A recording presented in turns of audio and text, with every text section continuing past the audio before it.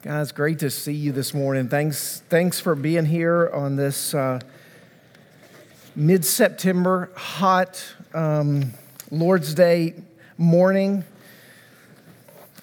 Grateful to be back with you. I was last week over at Merides, not eating a pastry, but teaching our youth. As many of you know, our youth meet over at Merides during this hour, and it's been a joy to be between both here and there, covering some of the same content, looking at some of the same things that we've been exploring together over the last several weeks in this series that we've entitled "Upon This Rock: Foundations for Life Together."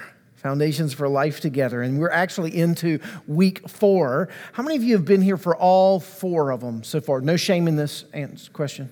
Yeah, okay, all right. And how many of you are here for the first time? Anybody here for the first time? Yes, okay, good, a few of you.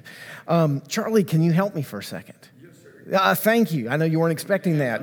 Yeah. Just see if you could sing and dance for me. Oh, I can do that. Yeah, okay. All right, so that's a handout for this morning. And as we're trying to each week as we gather together, one of the things we want you to have something to take home, because sometimes exploring this subject together requires actually seeing something on page, and I think today that's specifically true. Last week, as this handout makes it around, let me just do a little bit of review with you, especially for those of you maybe with us for the first time. We spent our first couple of weeks in this series talking about 2 key doctrines, the doctrine of justification and the doctrine of sanctification. And we talked about those 2 doctrines as foundational to the Christian life, as ways in which we understand our identity as people in Christ. Justification is literally the act of being declared righteous in the sight of God. It's an act that God Himself does on our behalf based upon what Jesus has done for us. So it's an act of God. It's not something we do. It's not something we grow into. It's something that God does, and God does it not based upon us, but based upon Christ, on what Christ has done for us, which is why we said that in the doctrine of justification, there's a strong place for a Christian to stand in terms of how him or her understand their relationship with Christ. So sometimes you may ask yourself this question, how am I doing with the Lord? What's my relationship with the Lord, right? We'll ask those questions like as we do with a spouse or with a child. How is my relationship? We might say, well, it's good or it's bad or it's somewhere in between, and we might give some descriptors to that. We do that because relationships are dynamic, right? They change. They don't stay the same. They're organic, kind of like plants. They're either growing or they're dying, but they're doing something at all times. Justification is not like that. It's really important to get that. So when I ask you, how is your relationship with God based upon the doctrine of justification, you know what your answer should always be as a Christian? Amazing. Why? Because that standing has nothing to do with how well you're doing with God at any given point. It has to do with what He has done for you that doesn't change. Okay? That's the foundation of Christian identity. That's why it's hopeful. Okay, illustration, for instance. My wife is in Gatlinburg this morning. We had a soccer tournament over the weekend, so they're worshiping somewhere there, and we've just had a long couple of weeks. We had this wonderful car ride over together. You're busy when you just can't wait to be in your car with your wife for a couple hours. It's like, that sounds amazing. We'll get to talk and it'll be renewing, right, in that relationship. And if you'd have asked me before the car ride, how's your relationship with Christy? It's okay. That's what I would have said. It's okay. There's nothing wrong. There's no, just feel that distance, that distance is there from lack of tending of the relationship for the last several weeks. And so I would have said it's okay. But I could have said, how's your relationship with Christy? I could have just said, it's amazing. She's my wife. She's my wife. That didn't change. whether we're having a good day or a bad day. She's given her life to me. See how that's different? That's justification, all right? That's the status of the relationship. Now, the relationship with my wife will change if she or I should die, God forbid, right?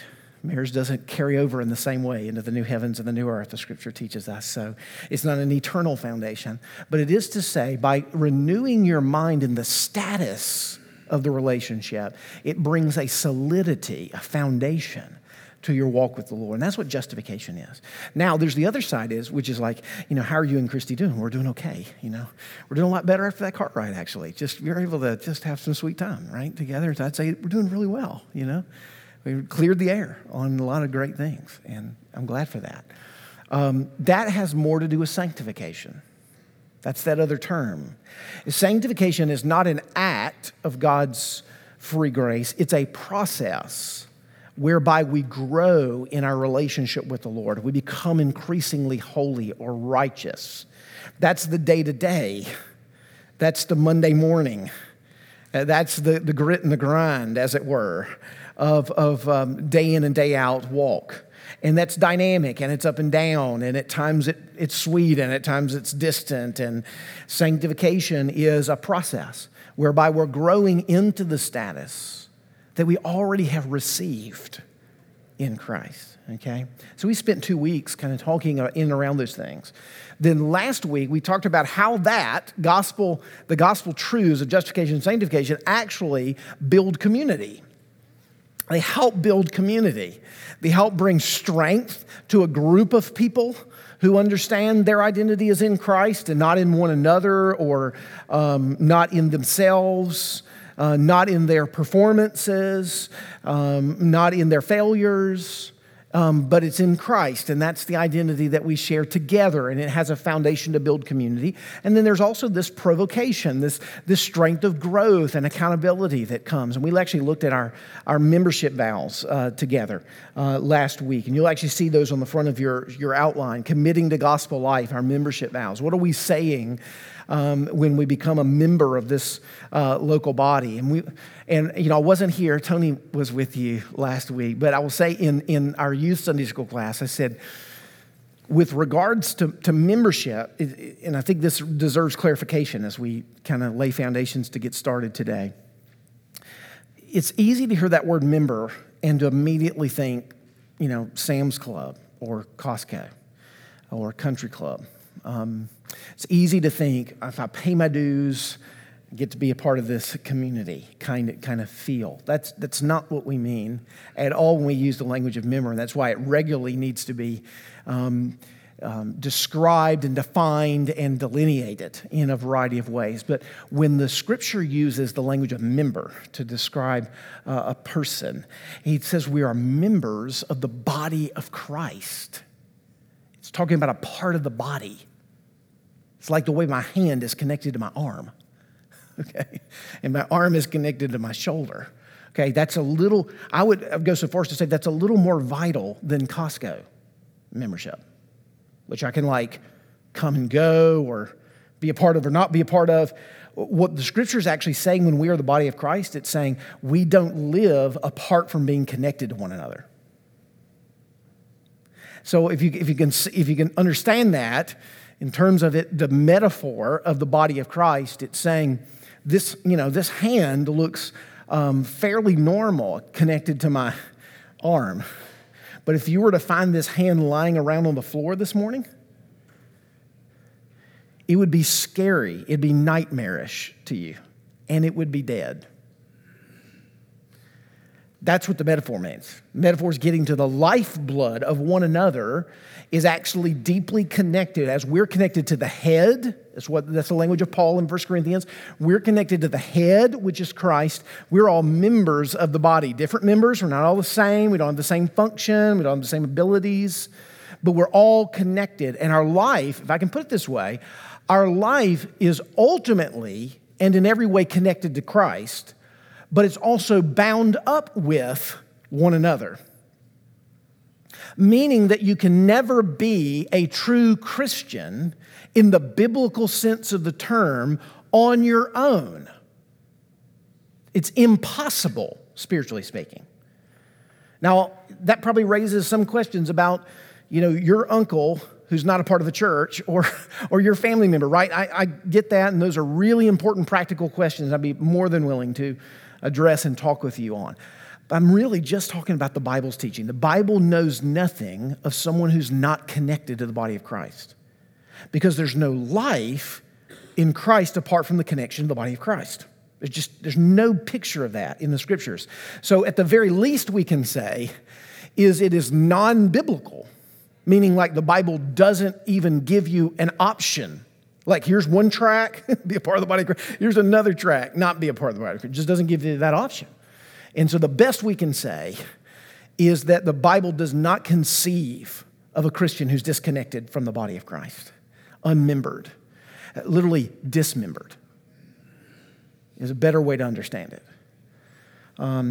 So we said this relationship with Christ, this relationship to one another, leads us into this abiding and committed relationship. That's why we take vows. That's why we're committed to one another, and recognizing how important our growth is in Christ in relationship with one another, okay? So that was last week together.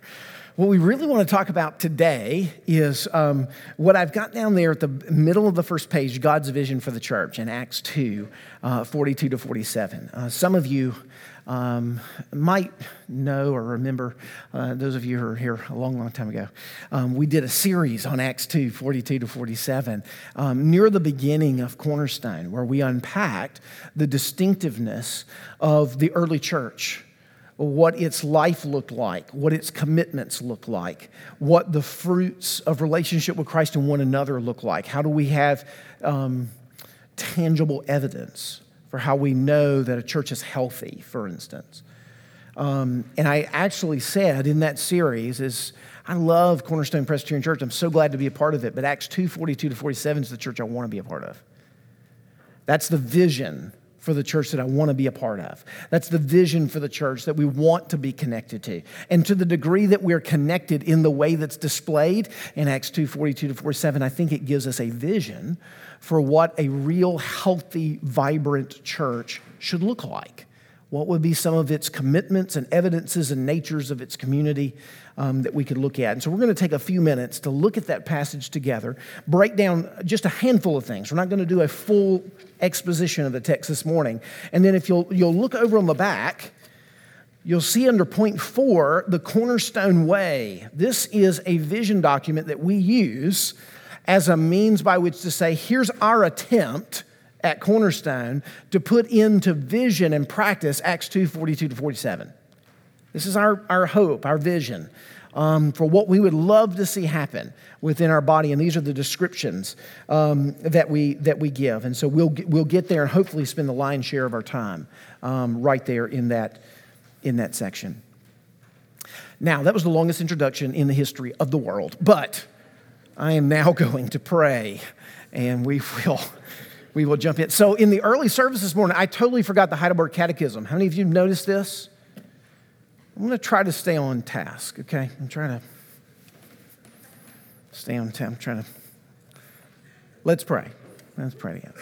Father in heaven, I obviously need your help as we are looking at this text of Scripture together, and also thinking about the worship and the ministry that you have given to the church. Lord, we want to be the church that you have called us and made us to be.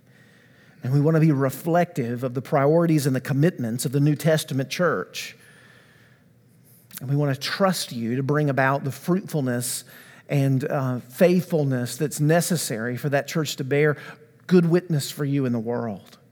So hear me in this prayer, hear us collectively as a body asking you to come and to renew our commitment to your church and to give us a love for what is plan A and there is no plan B in how you will advance your kingdom in the world, in and through the ecclesia, the called out ones, the church. Lord, come and meet us right now as we explore this passage and as we consider the vision of this local church. Let everything that would be faithful in this time be memorable and transformative and to be used according to your will and for your glory. We ask it in Jesus' name. Amen. Well, let's look together at Acts 2:42 to 47. You could turn there in your Bibles, or you could look on in the handout. Just a reminder of sort of the context here for this passage. Peter has just preached there in Jerusalem at Pentecost. It is Pentecost. The word Penta, as you can see, there's 50. We're 50 days at this point after the resurrection, and we're going into the inauguration of the church age. And the falling of the Holy Spirit has just happened in Acts chapter 2. Many signs and wonders from the apostles in that passage. And then there's this, what I would call a cameo portrait. And just a little, hey, let's glimpse into what kind of body life, what kind of community formed in and around this work of God. And I think you have this very ordinary, extraordinary vision for the local church that's given to us here in Acts 2:42 to 47. Let me read the whole of the text, and then we'll jump into three things together. Verse 42, and they, that is those who are saved and converted in the previous passage, the 3,000 that were converted there in Jerusalem, they devoted themselves to the apostles' teaching, to the fellowship, to the breaking of the bread, and the prayers. And awe came upon every soul. Many wonders and signs were being done through the apostles. All who believed were together and had all things in common. They were selling their possessions and belongings and distributing the proceeds to all as any had need. And day by day, attending the temple together and breaking bread in their homes, they received their food with glad and generous hearts, praising God and having favor with all the people. And the Lord added to their number, day by day, those who are being saved. Beautiful picture, isn't it? Acts 2:42 to 47 of what this early nascent church looked like in Jerusalem following the fall of the Holy Spirit and the preaching of Peter at Pentecost. Now, I want to start simply by looking at the practices, what we see the early church devoting themselves to. What were their commitments as they came out of this fresh anointing of the Holy Spirit, the Spirit now dwelling within them? What did they give their lives to? And then we'll look at some of the rhythms that we see developed. And I've articulated four things that I see them being devoted to, and historically, the church has seen the Acts 2:42 as a picture of what the true devotion of the local church should be. Notice it is first the apostles' teaching, or what I've described here as the Word. They devoted themselves to the Word, or to the apostles' teaching. Notice then also to the breaking of bread. That is a euphemism that is used throughout the book of Acts to describe the Lord's Supper, but also to describe the context of a fellowship meal. It's likely the case, I won't get into all of the historiography behind it, but it's very likely the case that they practiced the Lord's Supper quite differently than we do. And it was probably in the context of a larger meal from which the Lord's Supper was celebrated. And so the breaking of the bread, used both euphemistically for hospitality, but then also used for the Lord's Supper, is in view here in Acts 2:42. And then notice, apostles' teaching, the fellowship, the community. It's actually a pretty... It's a pretty strong word. It's more than coffee and donuts, for instance. The fellowship is actually displayed or unpacked or defined later in the text when it says they had all things in common. So that word common, of course, is the root word for the word community. And to be in community is to have a common unity. And a community holds things in common together. Okay, what sort of mine is yours and what's yours in mine. Now, don't do a socialistic, communistic thing, right? Okay, in your mind. I'm not talking about socio-economic or governmental systems here. I'm talking about something spirit-wrought, brought by the Lord, flowing out of the hearts and the lives of God's people, okay? That's what's happening in the context of Acts 2:42 to 47. So this fellowship is a significant in connectedness. Now, if you can hear in that, having all things in common, sharing goods and services with one another, hopefully you hear body. Body. Okay, the life of one is connected to the life of the other. And in fact, the health of one part of the body affects the whole of the health of the whole of the body. And in the same way that our bodies, when it's injured in one area, the whole of the body focuses on healing or caring for that body. Very similarly, that metaphor richly is in view underneath what it is we're seeing here in the text. So the word, the sacraments, the prayer, the breaking of the bread, and notice the prayers.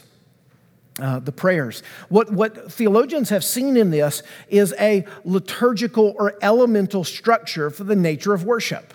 Now, there's a lot of places we could turn in the New Testament to describe that, but if you'll notice, that's kind of what church looks like. It's kind of what a church service looks like. It includes these components. If you'll look at the title of our lesson today, A Parish Church, being an ordinary means of grace community, that language of ordinary means of grace. Okay, if you hear that, if you've been around us very long, you've heard the language of ordinary means of grace. What are we talking about? Word, sacrament, prayers, fellowship, and Calvin would include discipleship in that, or discipline, as it's referred to, the exercise of authority within the church, the elders, deacons, the need for structure in the midst of that. And we see that. I mean, the apostles, that's what we see in the unfolding of we have Peter and the apostles operating as church authority, and that's unique in biblical history. So here we have these four exercise or practices that are a part of the local church. Now notice on the back, the experience of the church community. Now as they devote themselves to these four things, the Spirit of God is with them. Notice some things that happened. I'm describing it as the fear of the Lord, or living in the presence of the Lord, is what begins to happen as a reality among God's people. Notice the way it's described. And awe came upon every soul. Awe came upon every soul. This is the astonishment and the wonder of who God is and what He has done for us in Christ, a shot-throughness of the realities of the gospel and the power of the gospel arresting and affecting and captivating our hearts and souls. Awe came upon every soul. Surely the Lord is in this place. That sense of God being with His people as they devoted themselves to these means of grace. That, of course, is short for the 21st century abused word awesome. Right? You know, everything is awesome, you know. The other day, when my kids was eating some kind of candy, and I said, "How is it?" "Awesome." "No, it's not." "Yeah, no." And I did not correct them. Don't worry, I didn't. Dad didn't make that mistake, but awesome in a biblical term, it has this sense of trembling that's a part of it. Like God is with us. A holy hush and a sense of Him being the most prominent presence in the room. That's the strength of that is what's here. And so actually the Old Testament word most commonly used for the sense of awe is the fear of the Lord. Another concept that I think that we have really lost going into the New Testament, not in the Bible, but in terms of New Testament expression in our own day and time. There's a cavalierness, there's a casualness, there's a flippancy, often with regards to meeting with God and meeting with His people. That's not the picture that we get here in the New Testament. It's an awe-inspiring, reverent holiness, a sense of His presence being with us. And so a recognition of that reality is taking place. And then notice, secondly, sacrificial living, giving away our lives to one another. This was the experience that began to happen naturally. And so I've put it under the context of experience because there's no one at this point saying, you need to be selling your goods. There's not no one is commanding these things to happen. Now that, in case you're wondering, like, well, maybe we shouldn't command those things. No, the rest of the New Testament commands them very regularly. The Apostle Paul will, you need to give to one another. I love it in 2 Corinthians where he's talking about giving. And as he speaks about giving, he says, now listen, I don't want to command you, but I will, right? I'd rather you give cheerfully out of recognizing that you in your poverty have become rich in Christ. Give from there. Right? Do you see what he did? He brought awe into the experience of giving. He brought the sense of God's presence and the sense of the truth of God in the gospel into relationship with the discipline of giving. So it didn't become this shaming tactic to build another building. I'm putting that on church side of things. That's how we tend to do it, right? He preached the gospel, and he says, in light of the gospel and the generosity of God, give. All right? Now that's, I think, awe and sacrificial giving coming together. You remember that moment 10 years ago where you gave from the heart? Right? I'm just kidding. You remember those moments, right, where you sacrificially opened up your wallet or your purse, or you bought something and you gave it just out of the sheer delight of doing so. And you got the experience of being able to do that. And it really wasn't about you. Like it wasn't about you ingratiating or indebting yourself to someone else, and you know that because it's not been something where you thought, they've really not been as grateful as I thought they would be for the thing that, like you're not having that internal dialogue going on. You've really given in a freely and cheerful way. I'm sad to say, I think that's rare often in our Christian experience and lives, and we need to help and assist each other in stirring us up in the gospel so that we do give from that place more faithfully and continually in our lives.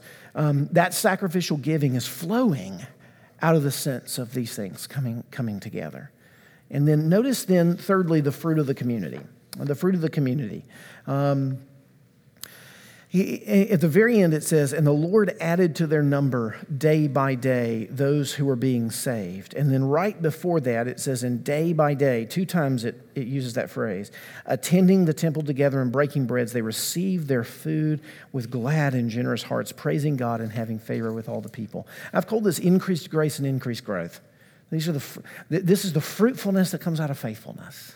When God rewards that work with his Spirit, and he does his work within our midst. Increased grace and increased growth. Now, if you'll notice, it's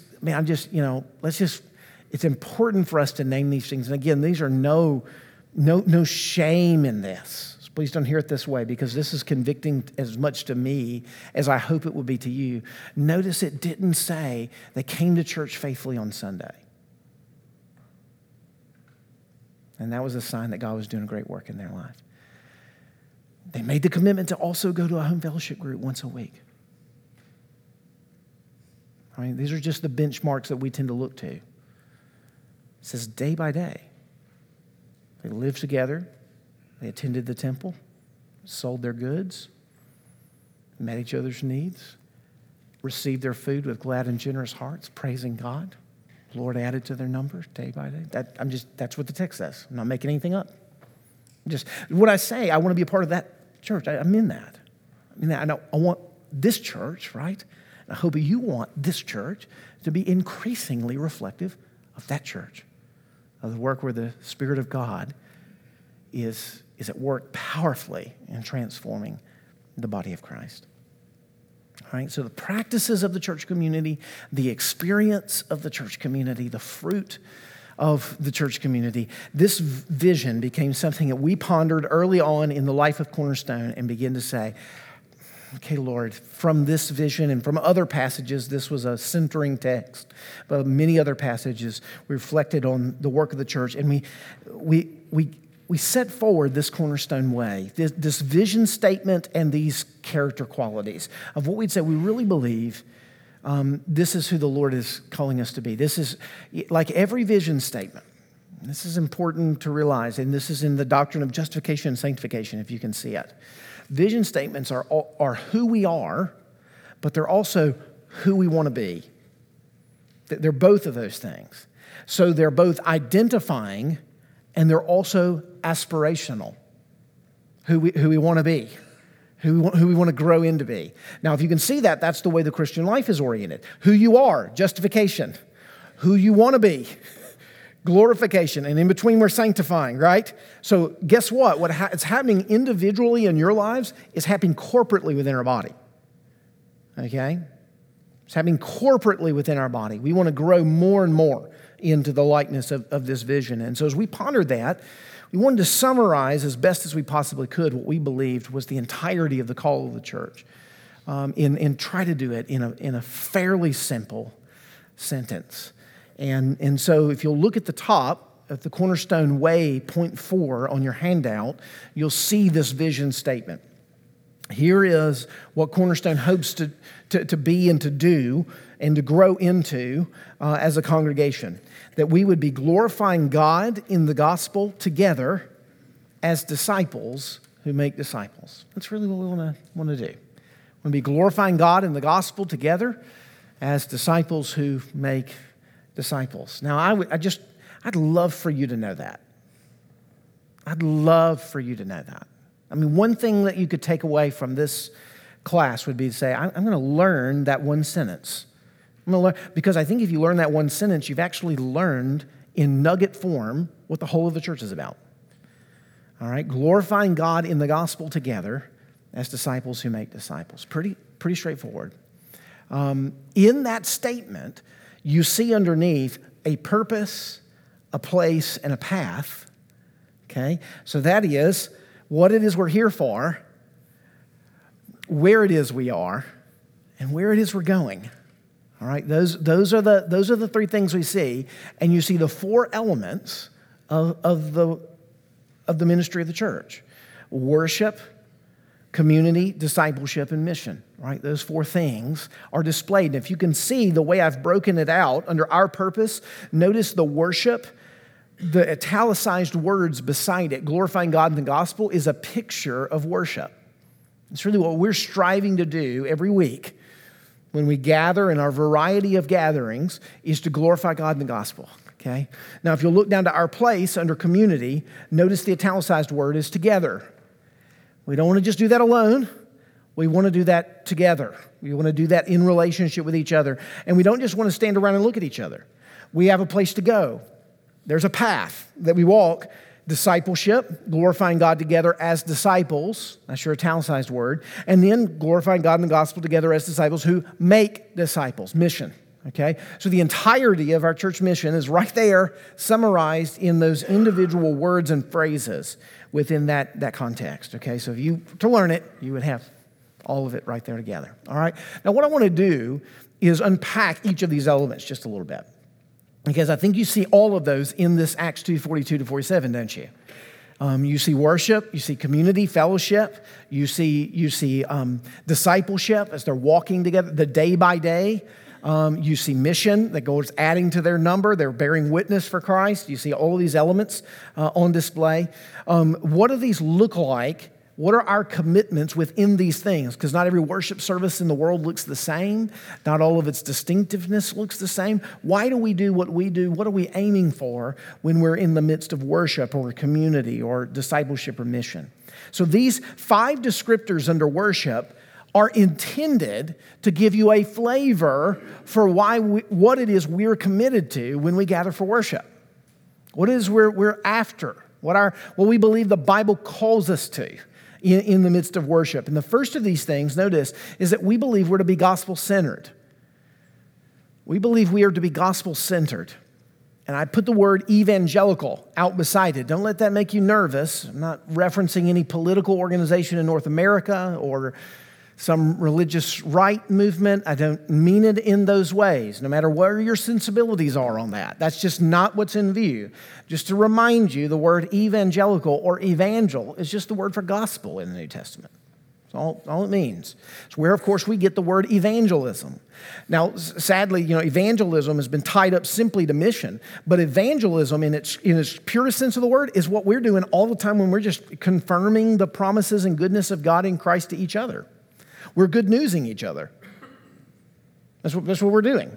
Now, we've associated that with one type of activity, whether it's tracts or door-to-door or whatever it is your model or method would be. But that's not what's in view in the New Testament. Evangelical is a word that simply means good news. And so when we come into worship every week together, we want the centrality of our worship service to be around the good news of the gospel, of Christ and Him crucified. When Paul is preaching and teaching in the church at Corinth, he says, I made it my mission among you to know nothing except Christ and Him crucified. That's what he says, to know nothing among you. Now, I think what's really important when you hear that is not to think that, okay, every time Paul preached then, he must have gave an altar call or something like that. Or he must have always had unbelievers in view in terms of them being converted. Now, it's very clear Paul had that in view, all right? But it wasn't the only thing he had in view. When we talk about gospel-centered or we talk about knowing Christ and Him crucified, he means as clearly, well, let me illustrate this way. In the letter of 1 Corinthians where he says that, does he talk about other things other than the gospel? Yeah, like he talks about like believers who sue each other. And he talks about sexual ethics. He talks about abuses that are going on in the Lord's table. We could go on and on about the various topics. Then what does he mean when he says, I only wanted to know among you Christ who created? Because it seems like he wants to know a bunch of things. I believe it's pretty clear that what Paul is doing is that anytime he's addressing any topic, he's bringing that topic in relationship to the gospel. He's bringing the gospel into relationship with that topic. Every single time that he's preaching and teaching. I just referenced the giving one, for instance, right? The cheerful giving. That's also there. He says, I don't want to command you. That's not what we're after. We're not just after the bottom line. He says, I'm after the gospel in your heart and in your life. I'm not just after you not suing each other as believers. Now, don't sue each other. But not just to not sue each other. Think of what is you have in Christ. Think of the one who has adjudicated you and has declared you not guilty legally. How does that make a difference in the way you relate to other people's offenses? Well, that's a changer, all right? So when Paul says, I came among you to only know Christ and Him crucified, he didn't mean that he just stood up every day and just, in 3 minutes gave the gospel and sat down. It means that he unpacked its implications in the life of the congregation so that they understood the relationship between the gospel and those things and how that changed everything. That's what we strive to do, okay? Gospel-centered in our worship services together. Secondly, it's biblically informed. That is, it's scriptural. It's scriptural. We believe God's word should be the central foundation for the worship service. And that's why in just about every single element of this local congregation, you're going to see a reference. You're going to see the Bible has informed it in some way, shape, or form. And we believe that you have lots of words in your life from the world out there and from your head inside that you're listening to day in and day out. The hope is that the truth of the Word of God would be saturated in the midst of the service and would hopefully speak louder to you than all of those other voices. And to do that, we'd love for the whole of the service to be biblically informed, that you're hearing the Word, not just in preaching, but you're hearing the Word through every element of the service. And isn't this true? Sometimes it's the confession. And sometimes it's the Lord's Supper. And sometimes it's that new hymn. And sometimes it's the benediction. And you go, oh. And awe hits you. Sometimes it's in the sermon. Not usually. But sometimes on that oft occasion where that happens. But you know what I mean? The whole of the service is in some sense a preachment. The whole thing is working towards communicating to you the whole drama of the gospel. Okay? Biblically informed, historically rooted.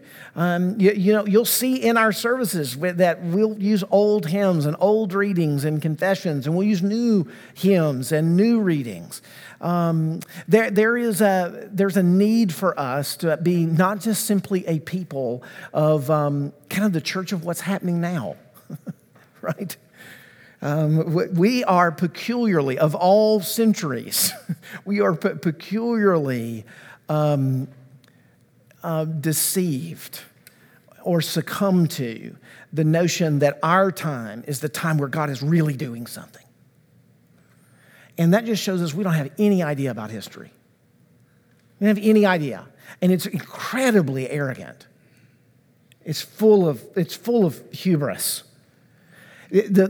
By knowing history and by realizing like, oh, wow, like the things we're learning at, or relearning in our age, like, they stumbled on several thousand years ago. And it was normal for them to live with that sense. That's humbling. That's a good thing. And we find that the historical quality helps us get us out of our time and into the large picture of the community of God throughout all of the ages. Isn't it a beautiful thing that when you recite the Apostles' Creed, you join your voice with Bernard of Clairvaux, John Calvin, St. Augustine, from throughout the ages. And yeah, it wasn't written yesterday, and that's a good thing probably. The faith once delivered to the saints, as Jude puts it, is probably a really important recognition. Okay? And that does not mean, as you can tell in the context of our services, that we don't have what we would call contemporary elements. Don't hear that as a style. The word contemporary means to be with your time. There are contemporary elements. There are elements that are apart, so there's touchstones that are very much in keeping with where we are. We're not going to be ahistorical because God has put us at this time in this place, and that's important to recognize and acknowledge. But let's not be held captive by the time in which we're in. Okay, so be historically rooted, and obviously I've put Reformed down there. That's the tradition that we walk in. But fourthly, liturgically ordered. This is the one that normally most people go, what? What is liturgically ordered? What does that mean? And do I like that? Right? Sometimes you may have a reaction to that, to that term or that word. The word, just so you can know, the word just means the work of the people. That's what liturgy means. The work of the people. Now, it was a term that was used not just about worship. It was actually used about all of life, especially in the medieval period and in the context of 3rd and 4th century and developing over the medieval period. It was the work of the people had a rhythm or pattern to it. Just as like the cosmos has a rhythm and pattern to it. There's a sunrise, and there's a noon, and there's an evening, and there's a sunset, and there's a timedness to it. It has a liturgy. There's seed time, and there's harvest. There's summer, and there's fall, and there's winter, and there's spring. There's a liturgy that we live in. There's a pattern and an ordering to all of the cosmos. The picture here is there's also a pattern and ordering of the human soul, of the life of worship, that we keep in pace with God in the midst of the liturgy. We notice in that word, it's the work of the people. So if, what is the modern conception of worship? It's the people up front are doing the worshiping and you're watching it. And it's really about whether we like the sermon today or my hymns got sung. And that determines whether I liked today, right? It's a very consumeristic, it's a very 21st century, it's event. It's seen mostly as an event. And in fact, I was reading something, it's a little aside, but I was reading something very, very sad about the worship leader with Hillsong who left the faith. I can't remember his name right off the top. I didn't know him. I'm sorry. Well, Josh Harris is another, yes, that's true as well. But he left the faith, and there's been a lot of ink spilt on that to try to make sense of why he did. There was an article by a contemporary Christian artist named Skillet. Sure, how many of you are familiar with Skillet?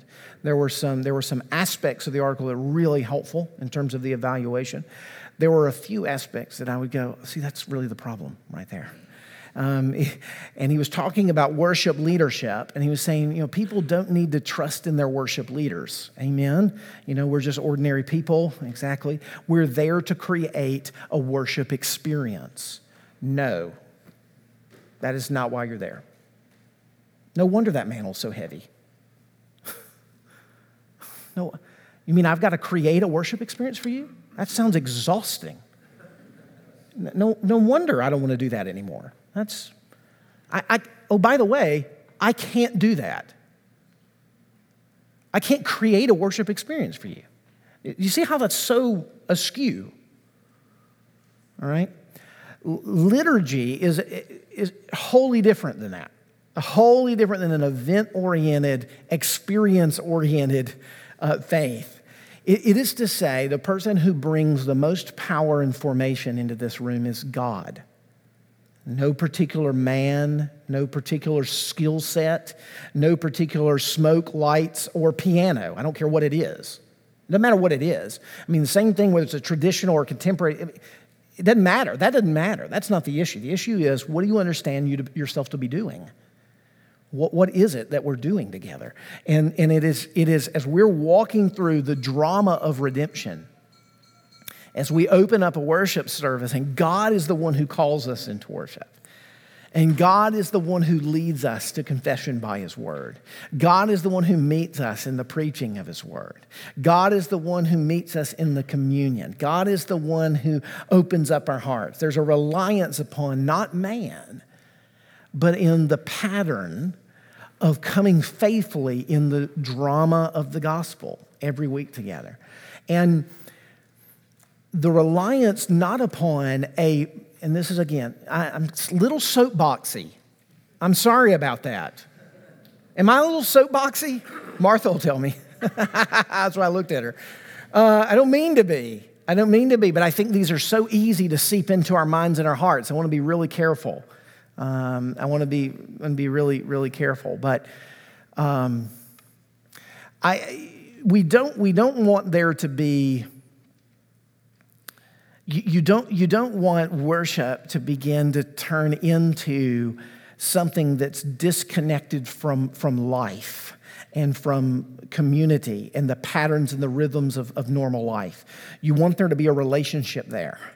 At the same time, you want worship to take you out of those things in a different sense, and in a sense show you an alternate world, the real one, and then help bring you back into the old one again, and hopefully take a little of that world with you. It's actually what you're doing. In one sense of the word, I mean, in the way the ancients would have understood a worship service, is it's a foretaste of heaven. And again, we hear those words and we're like, oh, I hope not. In some sense, like I got to sit on hard pews and listen to him drone on forever and ever. And we don't mean it in that way. But we mean to be taken up to see and experience another world, the truest of worlds. And to be reminded of the things that we know and don't know and are getting to know and are learning, to then enter back into the world so that heaven and earth actually come together. All right, that's actually what the hope is would happen in the midst of a worship service. And the ancients believed that we were entering into the presence of God by the Spirit. And so, if you listen closely, you'd hear the seraphim and the cherubim. And in the sense that this is the little outpost of heaven. This is where heaven is breaking in upon us. And it may be in flashes and spurts in terms of the way we experience it, but the reality of it is happening. And so when Jesus tells us, to pray in such a manner that His kingdom in heaven would come to earth, He literally means for us to pray that. It literally means for us to pray that. That's not just a thought project. Because the future is a new heavens and a new earth. And He tells us it's not, again, 21st century here, I'm doing it again. It's not so much about us rapturing up. That's not the focus of the text. The focus of the text is Him coming down. He's going to descend as a bridegroom to receive His bride. That's the focus and the trajectory of the text. And when you realize that, you realize, okay, in some sense, we're not going anywhere. He's coming to us. And he's going to remake everything that we know. And heaven is going to be on earth in the fullest sense of the word. All right. Well, I've gone over. Surprise, surprise. Let me pray. Lord in heaven, thank you for these truths, the richness of what it is we're dialoguing and discussing about in here. Lord, make these things memorable to us, informative to us. And would you lift up our eye of faith, maybe even our imaginations in a holy way, so that we can see and behold the truth of this gospel and it increasingly change us for your glory. Bring about Acts 2:42 to 47 here at Cornerstone until the day in which we meet new with you in your kingdom. And a lot more than Cornerstone will be there. And all will be right, and all will be well. Come quickly, Lord Jesus, we pray. Amen. Amen.